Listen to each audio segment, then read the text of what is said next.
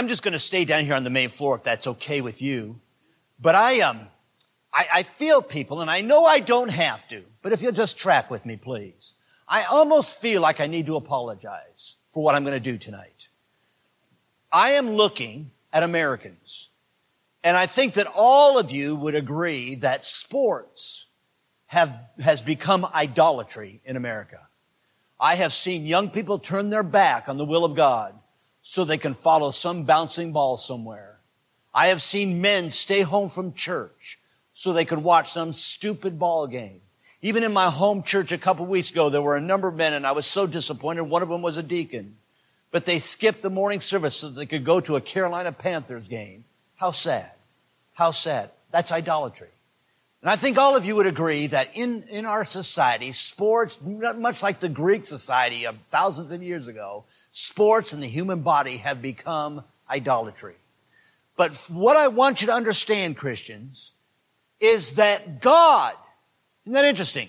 God said, Christian, I want you to look at a world-class athlete and learn some lessons.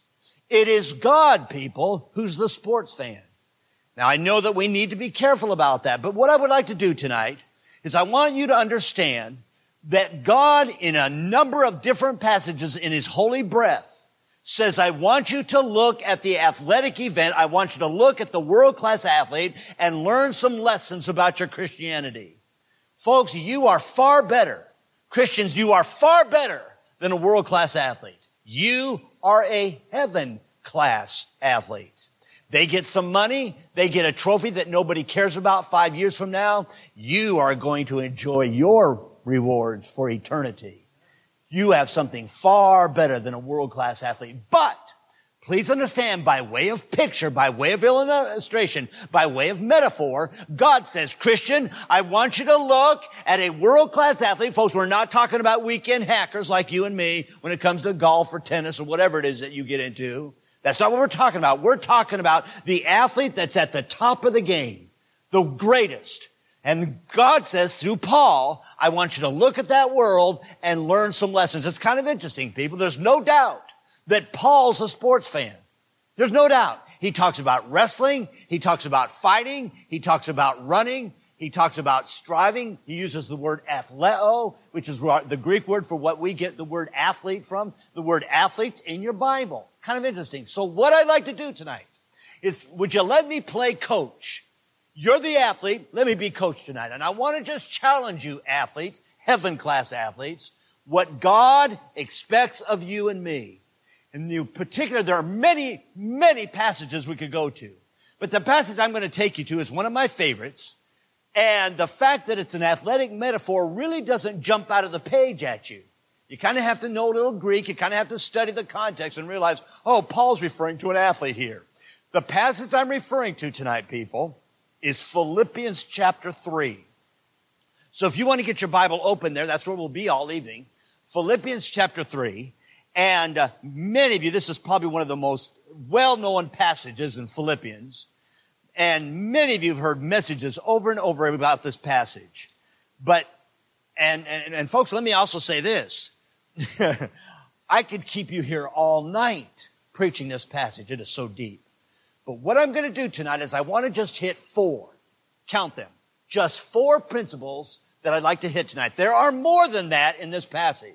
But I want to hit 4 biggies. And because of the sake of time and just the goal that I have for us here tonight. So I want to hit 4 principles that God wants you to know that you're to apply to your athletic event called Christianity. And 3 of the 4 are in couplets. They're repeated. Now, people, please know, as a Bible student, that when the Bible repeats itself, that is showing you the didactic nature of that passage. The word didactic means teaching, educational. God wants you to get this, so much so that He repeats it. 3 of the 4 He repeats. And let me show you principle number 1, could we? Your Bible is open to Philippians chapter 3, and look with me, if you would, please, at verse number 12. Verse number 12, where the metaphor starts, and he says, does Paul, not as though I'd already attained, either were already perfect. Then, friends, jump down to verse 13 and you have the same principle repeated. Verse 13, brethren, I count not myself to have apprehended. Would you look at me? Ladies and gentlemen, what Paul is hitting there by way of the first principle is probably the most important of all four ingredients that we're going to hit tonight. Number one is probably the most significant because it's the foundation of everything else in this passage. What Paul is describing is a phenomena that every great athlete has. Every world class, at the top of their event, the best, they've always got one common denominator, and that is this. They are always hungry for more. They are never satisfied with how many victories they've got. They're never satisfied with how many Super Bowls they've won. They're never satisfied with how many statistics they have. They're always hungry for more. And ladies and gentlemen, what a picture of you. What fascinates me about this is here's Paul saying, ladies and gentlemen, when it comes to my own personal athletic event called Christianity, I'm not there yet. I'm not as good as I want to be. I want to be better. I'm not satisfied with where I'm at. This is Paul talking, people.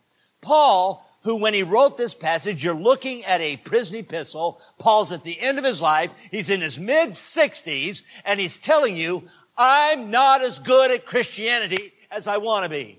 I'm not there yet. Please, I'm not there yet. That fascinates me. That's Paul. Paul makes the rest of us look brain dead when it comes to theology. And there he is telling those Philippian believers, I'm not there yet. Even though God has used me to write scripture, even though I've been to heaven, he talks about that in 2 Corinthians, even though I've been there, I just want you to know, I'm not there yet. I want to get better. And folks, that is always a primary element to you growing and being what Jesus Christ wants you to be. None of you are there yet. Even though you've got a college degree, even though you might be ordained, even though you might be a deacon, even though you might be a pastor, none of us are there yet. Every one of us ought to have a hunger. I want to get better. I want to give you an illustration. I'm a sports fan. I think that's obvious. And for 17 years, I lived in New England. And I remember when I was in New England, they're just absolutely sick up there about two events. The Boston Red Sox and the New England Patriots.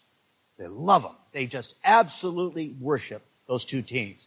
The Celtics kind of come in a distant second, but it's all about the Red Sox and the Patriots. And I remember when I was living in New England, the Patriots had a pretty good team. They had a quarterback by the name of Drew Bledsoe. Some of you might remember him. Drew Bledsoe was a great quarterback, and he led them to the playoffs, and I remember they lost in the playoffs, but that following summer, what you heard on sports radio in New England all summer was, it's looking good. We've got a great team. We made the playoffs, and we're only getting stronger, and Drew Bledsoe's getting better and better. And folks, he was a great quarterback. Well, the very first home game of that following season in 2001, the very first home game, they were playing the New York Jets, and in the second quarter, a linebacker broke through the protection of Drew Bledsoe and literally creamed in a really hard hit, just absolutely annihilated Drew Bledsoe, breaking bones and hurting some of his viscera. They had to carry Drew Bledsoe off the field. They put in his backup, number 2 man, that nobody knew. And they put in this backup, and the backup went out there, and he played the rest of the game, and the Patriots lost, and that backup he made 5 completions out of 10 attempts. I think he had 46 yards passing. For those of you that don't follow statistics in the NFL, that stinks. That stinks. And all you heard all week on sports radio in New England was, and people, nobody can cry as well as a New England Patriot fan. And all you heard was, it's not fair. What are we going to do? Our season is over. What are we going to do? That's all you heard. Caller after caller after caller. Oh, shut up. But anyway, that's all you heard. That next game, and a week later, that backup quarterback came out.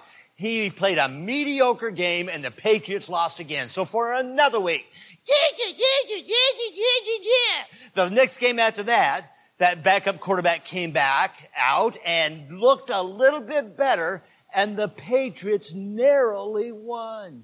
So for another week, well, folks, let me tell you what happened. That backup quarterback kept getting better and better, and the Patriots started winning week after week after week. And nobody saw this coming. The Patriots made the playoffs. And in the playoffs, they kept winning. And this was a total shock to New England. The Patriots made the Super Bowl.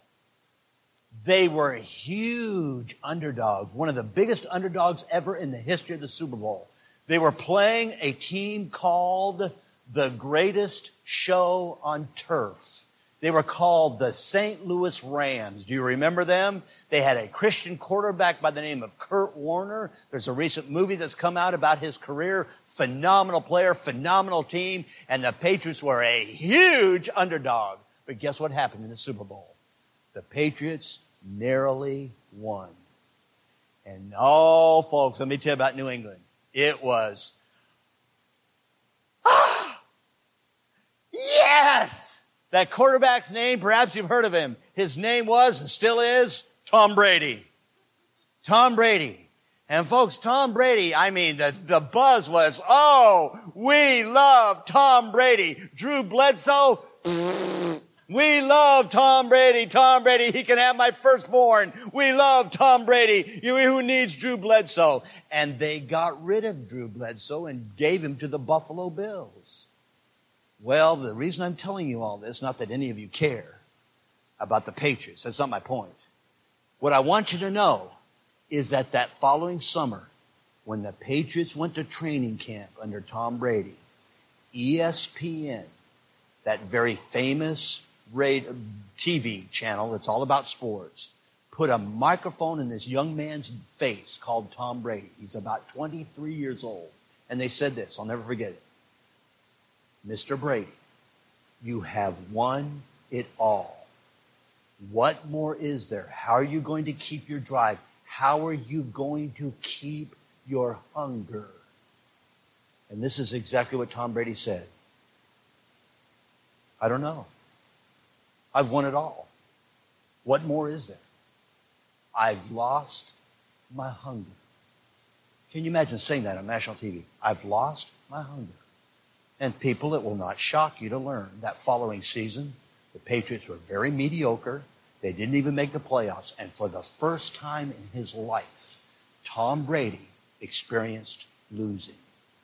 And he didn't like it. It was a terrible feeling. A feeling that he will never forget. And you know what happened? He got his drive back. And I don't know how much you know about sports, but let me tell you about Tom Brady. He's still playing. He's 45 years old. He's still playing. He's still a winner. He is by far the best quarterback who's ever played the game. And you know why? He got his hunger back. How did he get it back? He experienced losing. What a picture of you, Christian. There is nobody here who hasn't experienced failure. There's nobody here who hasn't experienced sin after you've been saved. And you know what that should do to you? It should drive you to your knees. It should cause you to have a hunger. I don't like it. I want to get better. I don't want to sin against God. Against thee and thee only have I sinned, David said. And that is so you, believer. All of us have experienced losing. And the Bible tells me that when Mike Schrock experiences losing, if he's the right kind of Christian, if he's the right kind of man, it's going to drive him to the Word of God, and it's going to drive him to grow. And my friend, I hope I'm describing you. Every one of you ought to have an attitude, I'm not there yet. I still get defeated. It bugs me. I want to grow. I want to get better. I want to get bigger. As G. Campbell Morgan, who had the entire Bible memorized, used to say, at the bottom of a man's heart that's growing in God, there's always an element of divine dissatisfaction with where they're at. My friend, you ought to have an attitude of divine dissatisfaction. None of you are there yet, nor am I. All of us should have a drive. We ought to have a hunger. I want to get better at this event called Christianity. Could I get an amen? Well, friends, when you've got that drive, The other three elements that I want to hit tonight will be strong. But it's all driven by that desire that we've just talked about for the last 15 minutes. Let me show you ingredient number 2. It is also a couplet. Look at this, would you please? Verse number 12. Verse number 12. Watch this. Not as though I have already attained, either were already perfect, but I, next two words out loud, church, follow after.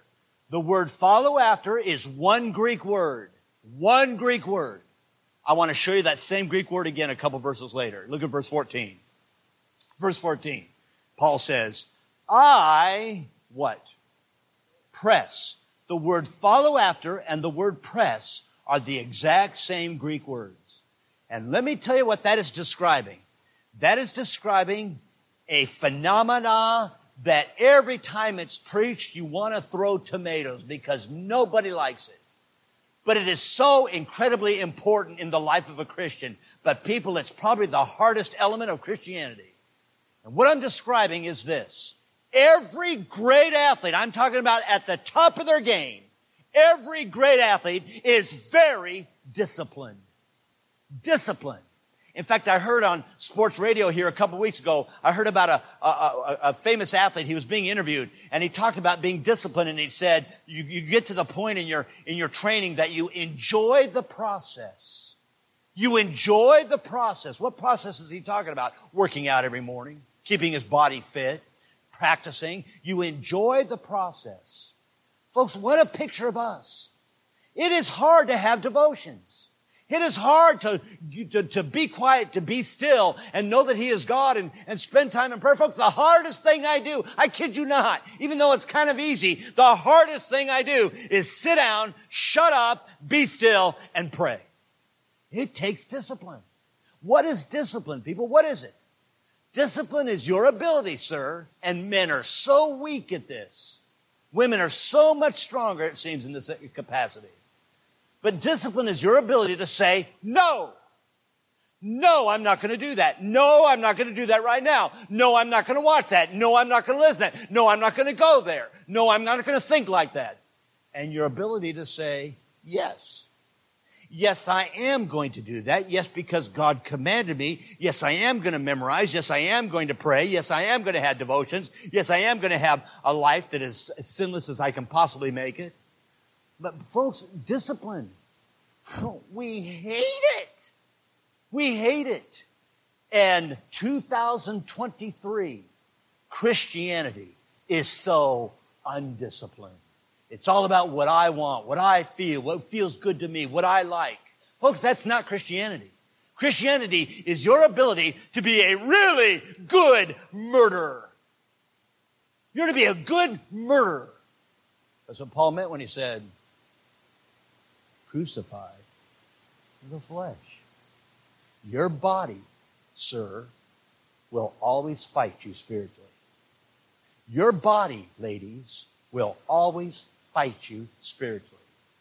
For the flesh lusteth against the spirit, and the spirit against the flesh. Every one of you that are saved are bipolar. You're bipolar. You got the flesh pulling on you, and you got the Spirit of God pulling on you. Discipline is your ability to say yes to the Lord, no to the flesh. The Spirit is willing, but the flesh is... Oh, that is so irritating. But friends, I'm here to tell you tonight that your body will always fight you spiritually. You never feel like going to church. You never feel like witnessing. You never feel like having devotions. But the more you do it, the more you enjoy the process. It is hard. Could I go back to my man, Tom Brady? I am not a big Patriots fan. Please don't walk out of here and accuse me of something that I am not. But I am fascinated by Tom Brady. He's as unsaved as a skunk, people. But he is legendary. I'm using my words carefully. He is legendary in the NFL for discipline. He will tell you that's his key to success.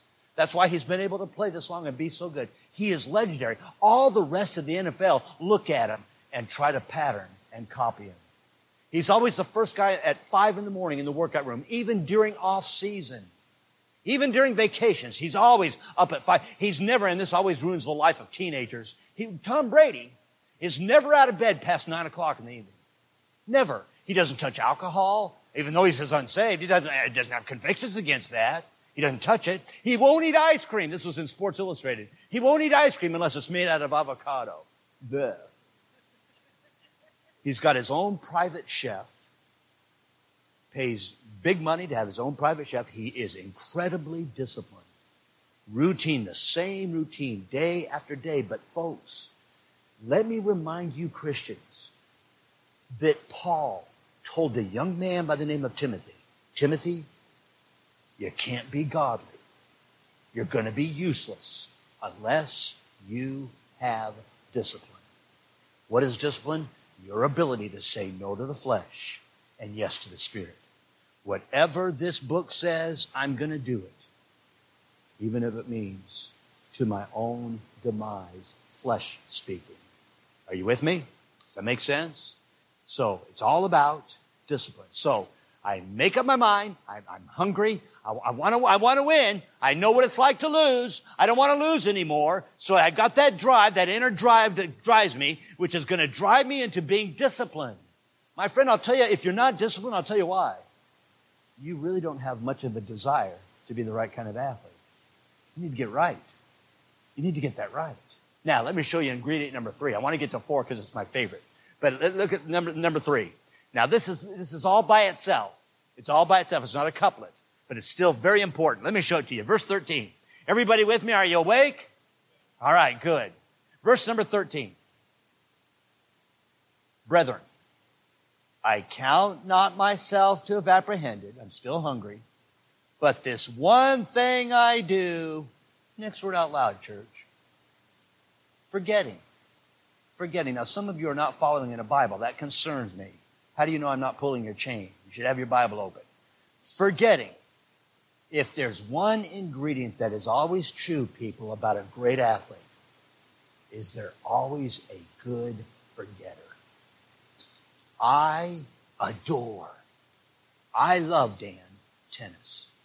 I've got my racket back there in my suitcase. If anybody wants to play this week, I'm so there. I love tennis. I play a couple times a week, especially when I'm in Greenville.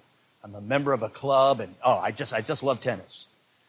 But if you've ever watched a tournament, and by the way, for those of you that might be interested, the Australian Open is starting today. And but anyway, and that's always the first tournament of the year, so I'm so tickled. But anyway, that aside, when you hear a commentator talk about tennis, they always talk. These commentators are always former pros. They always talk about in tennis, forget the last shot. Forget the last shot. In golf, they talk about forget the last shot. Now, why are they saying that? Because in golf, in tennis, invariably you're going to hit a bonehead shot off the frame and goes somewhere or goes out of bounds. You didn't intend it, and it can be so frustrating. I so speak from experience. You want to chuck your racket sometimes. It makes you so mad. I didn't want the ball to go there. But if you're going to be the right kind of player, you got to learn how to forget the last shot. It's all about the next shot. Forget the last shot. Now, some of you might be sitting there thinking, well, Mike, what in the world does that have to do with me? Every one of you, and I know this without having to know you personally, every one of you that are saved, you've got failures in your past. I've got failures in my past that if you knew about them, I'd be every shade of embarrassed. You'd be the same way. If we could see the failures that have happened in your life on that screen, you'd leave the auditorium. You wouldn't stick around. It would be incredibly embarrassing. We've all got failures. And people, I would imagine that there are people sitting here tonight where you do nothing for Jesus Christ. You won't teach a Sunday school class. You won't give out a tract. You do nothing because you can't get past a failure. Somebody may have laughed at you, or you didn't do a great job, or somebody critiqued you, and said something critical and it hurt your feelings, and you're letting your past, maybe your past has a divorce, maybe your past has an abortion, maybe you have been a drunk before. Folks, we've all got failures. And may I remind you, who's writing this? Who's writing? Paul. Do you remember what kind of past he has? People, I'm not exaggerating when I tell you, he was a Hitler. He was literally a Hitler. But you know what he's saying? It's under the blood. It's under the cross. I played for you tonight a number that we sang tonight that Roger led us. Calvary covers it all. That is on my newest CD, and the reason I put it on there is because I fell in love with it years ago. When we invited in my home church in Chicago, where I used to live, and I was on pastoral staff of a large church. In downtown Chicago, there's a very famous rescue mission called the Pacific Garden Mission. They produce Unshackled, which has been on the radio for 60, 70 years. Craig Hartman, by the way, has a couple episodes on that. But the Pacific Garden Mission has a rich history. They were first founded in the mid-1800s. Billy Sunday got saved and discipled as a ministry of the Pacific Garden Mission. It's a famous mission. I've preached there a couple of times. It's most unusual. But what I'd like you to know about the Pacific Garden Mission, and the reason I bring it up tonight is because most people don't know this, but they have a choir. The Pacific Garden Mission has a choir made up of about 70 or 80 men, all of whom have been saved through the ministry of Pacific Garden Mission. And that choir, if you're in the Chicago area, that choir will come to your church and do special music for the evening if you'd like, free. We invited them at my home church in Schaumburg, which is a suburb of Chicago, and they came one Sunday night. It was a large church. We ran 1,300 on Sunday morning. We had a large choir loft, and those men filled that choir loft. They were all looking sharp. They had coats and ties on, all of them saved through the Pacific Garden Mission. Lots of blacks, lots of Caucasians, lots of Hispanics in that choir. But there they were, standing tall, loving the Lord Jesus Christ, and I have never heard Victory in Jesus the way they sang it. But the one number that choked me up was there they were, former drug addicts, former pimps, murderers, jail alumnus. And there they were singing from the bottom of their hearts.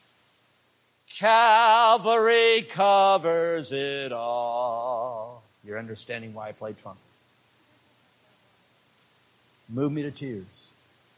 And folks, the reason I share that is because if anybody should forget their past, it's them. If anybody should forget their past, it's you. You know, sometimes I'm in churches. There's kind of a flip side to this coin. Sometimes I'm in churches where I'll hear this. Oh, Brother Mike, now I've not heard it this week, so please, I'm not coming at you. But I've heard this over and over again. Oh, Brother Mike, you should have been here 10, 20 years ago. Our auditorium was full. We ran buses. We had a Christian school. Oh, in the heyday, this was a great ministry. I could care less. I could care less. I don't care. Ladies and gentlemen, I don't care what your history is. I mean, I do, in a polite sort of way, but that's not our focus. You need to forget. I realize you might even have trophies in your past, and that's good. I'm glad you got them. But that ought not be your focus. Well, I led somebody to the Lord 20 years ago. I'm done. No, you're not, loser. Get your hunger back. Church, it's not about your past. You've got more game. I'll never forget, folks, watching. I'm a big, as you can understand, I'm a big Boston Celtics fan. I've been to many of their games because I lived in New England for 17 years. And I remember one time the Celtics got into a playoff series with the Philadelphia 76ers. And the Philadelphia 76ers had a Hall of Fame guard by the name of Allen Iverson. You remember him? Allen Iverson was phenomenal. Played for the Sixers. And he was the kind of guard, he was what was called a shooting guard. And in Allen Iverson's case, what that meant was, anytime he got the ball, he was a gunner. He never saw a shot he didn't like. He was very ball-centric. And he would get the ball and boom, boom, boom. And he was good. He was really good. And he came to the Garden, that's the Boston Garden. He came to the Garden in a playoff game and shot. Boom, boom, boom. And everything he shot was what they call in basketball a brick. Clank, clank, Nothing would go in for him. Everything would hit the rim and bounce out. Boom, boom, boom. And if you're a Celtics fan, you were like, yeah, keep it up, loser. Yeah, keep shooting. Well, after the game was over, I was watching this on TV. After the game was over, they were interviewing Allen Iverson. And people, all he would say was, they'd ask him questions. Mr. Iverson, what was the problem tonight? You stunk. And all he would say was this, over and over again. All he said was this. Wait till the next game. But Mr. Iverson, you stunk. Wait till the next game. Did you break up with your girlfriend? Wait till the next game. Did you have a bad pizza? Wait till the next. That's all he would say. Wait till the next game. Finally, they got frustrated with him and stopped asking questions. A couple days later, the next game came. It was at the Spectrum in Philadelphia. He shot the lights out. Ladies and gentlemen, what a picture of you. Every one of us, we've got victories, we've got failures. You know what God says? Forget it. Don't let that be your focus. It's all about the next game. And may I say to every one of you that are breathing here tonight, you got more game. You got more game. One of the greatest soul winners I've ever seen in my life was still soul winning on his deathbed. It was my father-in-law, my hero. Was a great soul winner. At the age of 87, was still telling the nurses about the Lord Jesus Christ. Folks, get back in the game. There is no word in the Bible called retired. Not in there. Not in there. Stay in the game. People, do you understand? If you're still breathing, the reason you're still breathing is because God's got more game for you. Get busy. Could I get an amen? All right, good. 3 of you. Amen. All right, now, let's get to the last one.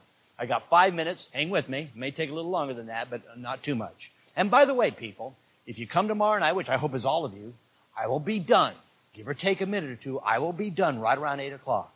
It will not be a huge time commitment. I know some of you might have children or jobs that you have to get up really early for. I will be done, give or take a few minutes, right around 8 o'clock, okay? Roger's going to give me lots of time. He's only going to sing 2 stanzas of the hymns and if I twist his arm enough. But anyway, I will be done right. So, last point. Would you look at it, please? Grab your Bible. Are you with me? Everybody is still awake? All right, watch this. Verse 14. Verse 14. I press toward, here's the goal. I press toward the what? What is that mark? What is that mark? And by the way, people, the Greek word is skopos. We get our word scope. Like you put on a rifle, we get our word. It means to look at something very carefully. What is our mark? Well, jump down to verse 17. You got the same word over again. Look at verse 17. Brethren, be followers together of me. Who's me, church? Paul, okay? Let me read it again. Verse 17. Brethren, be followers together of me. And, next word out loud. Mark. Mark who? Mark them which ye have as ye have us. I don't have my glasses on. Which ye.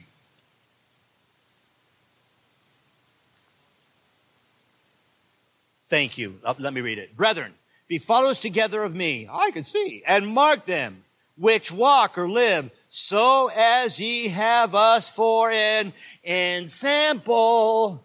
What is Paul talking about? What are we talking about? Well, people, if you have the courage to walk into a teenager's room who's really into sports, what invariably do you see on the walls? Posters. Posters. Why? Because that teenager is marking that athlete. It might be a picture of a football player, basketball player, tennis player, golfer, whatever. I remember when I was in high school, I was a big Seattle Supersonics fan. Now, you've never heard of them because they became communist and moved to Oklahoma City. But I was a big Seattle Supersonics fan. In fact, for my 12th birthday, my parents took me to a game. I remember I bought a green and gold stocking cap. That was their colors, and I wore that thing until it was brown. But I was a big, and so I was in a store like Walmart. It wasn't Walmart, but it was a store like Walmart, and I was in the poster. I was looking at posters. Now, you can't do that anymore because it's pornography. But back then it wasn't, and I was looking through the posters, and all of a sudden I came across this big 2-foot by 3-foot poster of a Seattle Supersonic by the name of Spencer Haywood. He's now in the Hall of Fame. Spencer Haywood had what they called in basketball a gorgeous jump shot. And in this poster, Spencer Haywood is at the corner of the basketball court at Key Arena where they played in downtown Seattle, and he's shooting the ball from the corner of the court, and the ball is right here on his fingertips. His elbow is pointed right at he had perfect form for a basket. If you're into basketball, you'll understand what I'm talking about. He had perfect form. He had a beautiful jump shot. And this was a perfectly timed photo where he's releasing the ball. I saw that poster. I fell in love with it immediately, and I bought it. I put that poster up in my room, and folks, I kid you not, I had every centimeter of that poster memorized, and I would go out into my driveway and try to mimic, try to copy, try to scope what Spencer Haywood looked like. And I would try to look just like him, and I would practice it that way. Ladies and gentlemen, God wants every one of you to have posters on the walls of your soul of people that you'd like to be like, that are heroes for Jesus Christ. And Paul says, could I be one of them? Paul says, could I be one of them? Why would Paul do that? People, wouldn't you agree with me? Doesn't that sound a little arrogant? Paul's saying, be like me. Hey, Church of Philippi, all you Christians, be like me. Can you imagine your pastor standing up next Sunday morning? Hey, church, God's burdened my heart. I want all you to be just like me. Be like me. Some of you'd leave the church. Who does he think he is? Well, don't you have kind of that reaction with Paul? Why would Paul do that, folks? And remember, this is inspired. It's straight from God. It's God's breath. Why would Paul say that? Because Paul knew that when it came to humanity, he was just about the best you'll ever see when it came to Christ-likeness. If that poster is on the wall of your soul, you're going to chew on this. What would Paul be like if he were a member of this church? Play with that, would you? What would he be like? Would he like this revival stuff? Oh, you better believe it. What would Paul be like if he worked where you worked? And he did work, he was a tent maker. What would Paul be like if he lived where you lived? What would Paul be like if he went to school where you go to school? That's God's will for you. That's what God wants from you. What would he be like? Fascinating to think about that. Let me take it a step further. The Bible says there in verse 17, did you notice? And mark them which ye have us as an ensample. Mark them. Have other posters too. That's why, church, the qualifications of a pastor, as given to you in Titus and in 1 Timothy, the qualifications of a pastor and a deacon are very, very high. You know why? Because by virtue of their position, by virtue of their office, by virtue of their calling, they are to be poster material. Wow. In fact, every one of you should have a desire, if you're saved, of being poster material. Every one of you. I'll tell you why. You are being watched. Those of you that are retired, I guarantee you there are young couples watching you. Oh, so that's what a retiree is like that loves Jesus. I want to be like that someday. Those of you that are married, I guarantee you there are young people watching you. Oh, so that's what a Christian marriage is like. I want to have one like that someday. Those of you that are single and out of high school, I guarantee you there are teenagers watching you.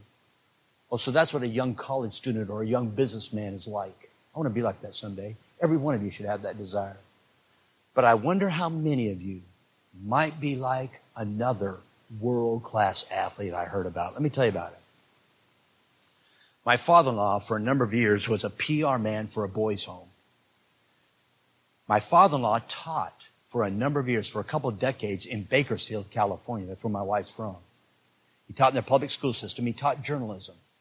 And by virtue of his calling, by virtue of journalism, by virtue of just all the projects that they had, he became friends, did my father-in-law, with Tommy Lasorda.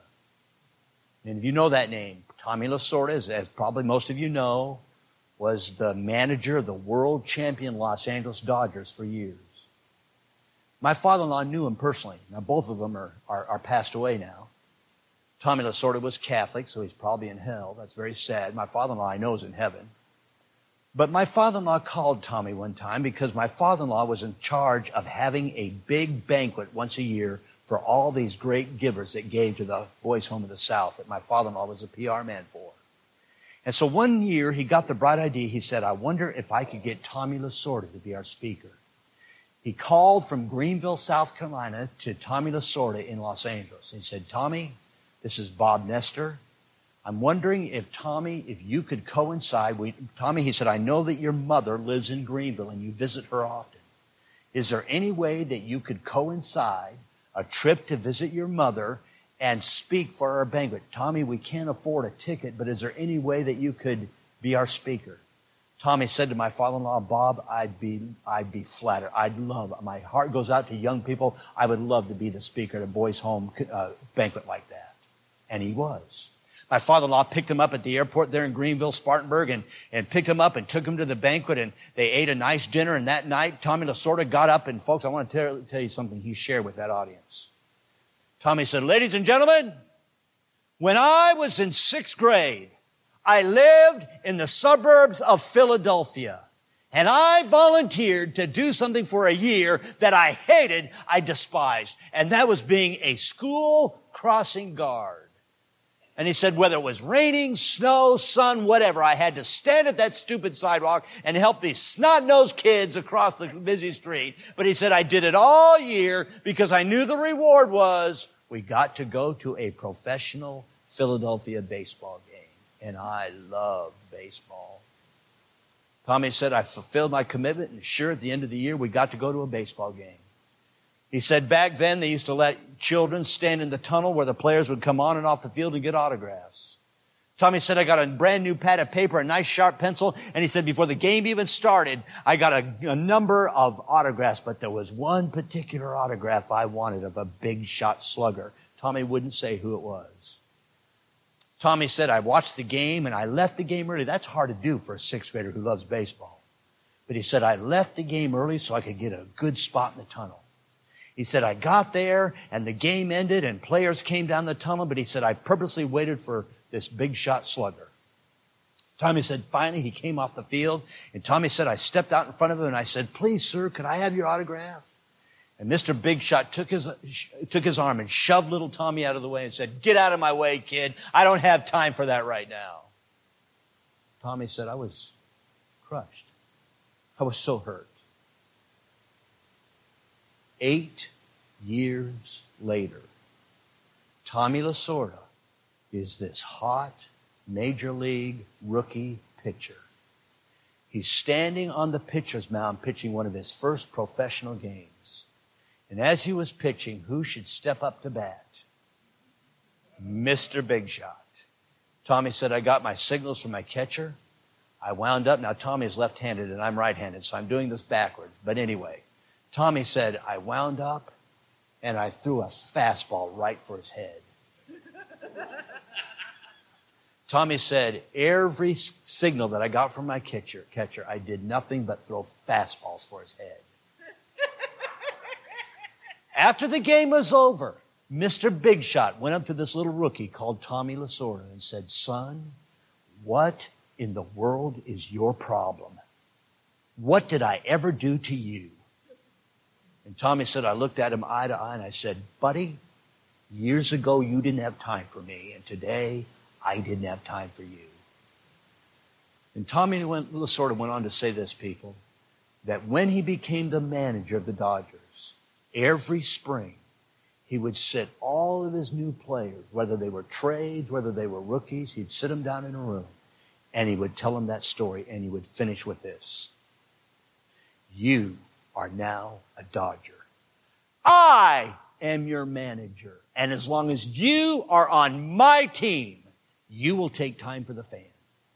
They are the reason you're here. I got to see one time the Dodgers play the Chicago Cubs at Wrigley Field in Chicago. As is customary in Major League Baseball, the home team came out to warm up first. That would be the Cubs. I was standing with a guy who's now the baseball coach of Bob Jones University. But I was standing with a guy that was in my singles group when I was a pastor up there. That man that I was standing with, his name is Brent, used to play minor league for the Cubs. He kept calling out to the first baseman, Gracie, Gracie. They had been roommates. Gracie, Gracie, it's Brent, it's Brent. All the Cubs would do is they ignored us. They were so stuck up. They left the field. Out came the Dodgers. They were so fun. I watched Oral Hershiser. Do you remember him? He's a believer. I watched Oral Hershiser walk up behind Tommy Lasorda, grab his baseball cap, and toss it to a fan in the stands who was asking for it. They were fun. They interacted with us. And I am happy to announce tonight, people, the Dodgers won that game. But I shared that illustration with you, folks, and thank you for laughing. I wanted you to. But I wonder how many of you are kind of like Mr. Big Shot when it comes to your Christianity. You're all about you. If I want to drink it, I'm going to drink it. It's my life. If I want to watch it, I'm going to watch it. If I don't want to go to church, I'm not going. It's my life, and I'm going to do what I want. You stuck up, arrogant, backslidden, turkey. You are so not what Jesus Christ wants. Every one of you ought to have a desire. If you're right with God, you ought to have a desire. I want to be poster material. You are here, Christian. You're here for the fan. You're here for others. It's not so you can have a family, although that's a nice perk. It's not so you can enjoy marriage, although that's a nice perk. It's not so you can have a job, although that's a nice perk. It's so that you can live for the Lord Jesus Christ and minister in the lives of others. I'm going to quote Galatians, as ye have therefore opportunity to do good unto all men, especially the household of faith. When you stay away from church, when you get self-focused, you are just like Mr. Big Shot. You offend. God wants you to have a servant attitude, poster material. So friends, in closing, we've talked about this tonight, that every one of you ought to be hungry. You're not there yet. None of you are there yet. No matter what your age, stay hungry. Paul was. That hunger is going to drive you to be disciplined. You cannot please God. And this is what Paul told Timothy. You can't please God, people, without discipline. Forget the past. I know you've done good things. I know you've done bad things. It's behind you. It's all about more gain. And lastly, be poster material. Be the right kind of example. We call that a fancy Christian word, testimony. What do you like? Would you bow your heads, please?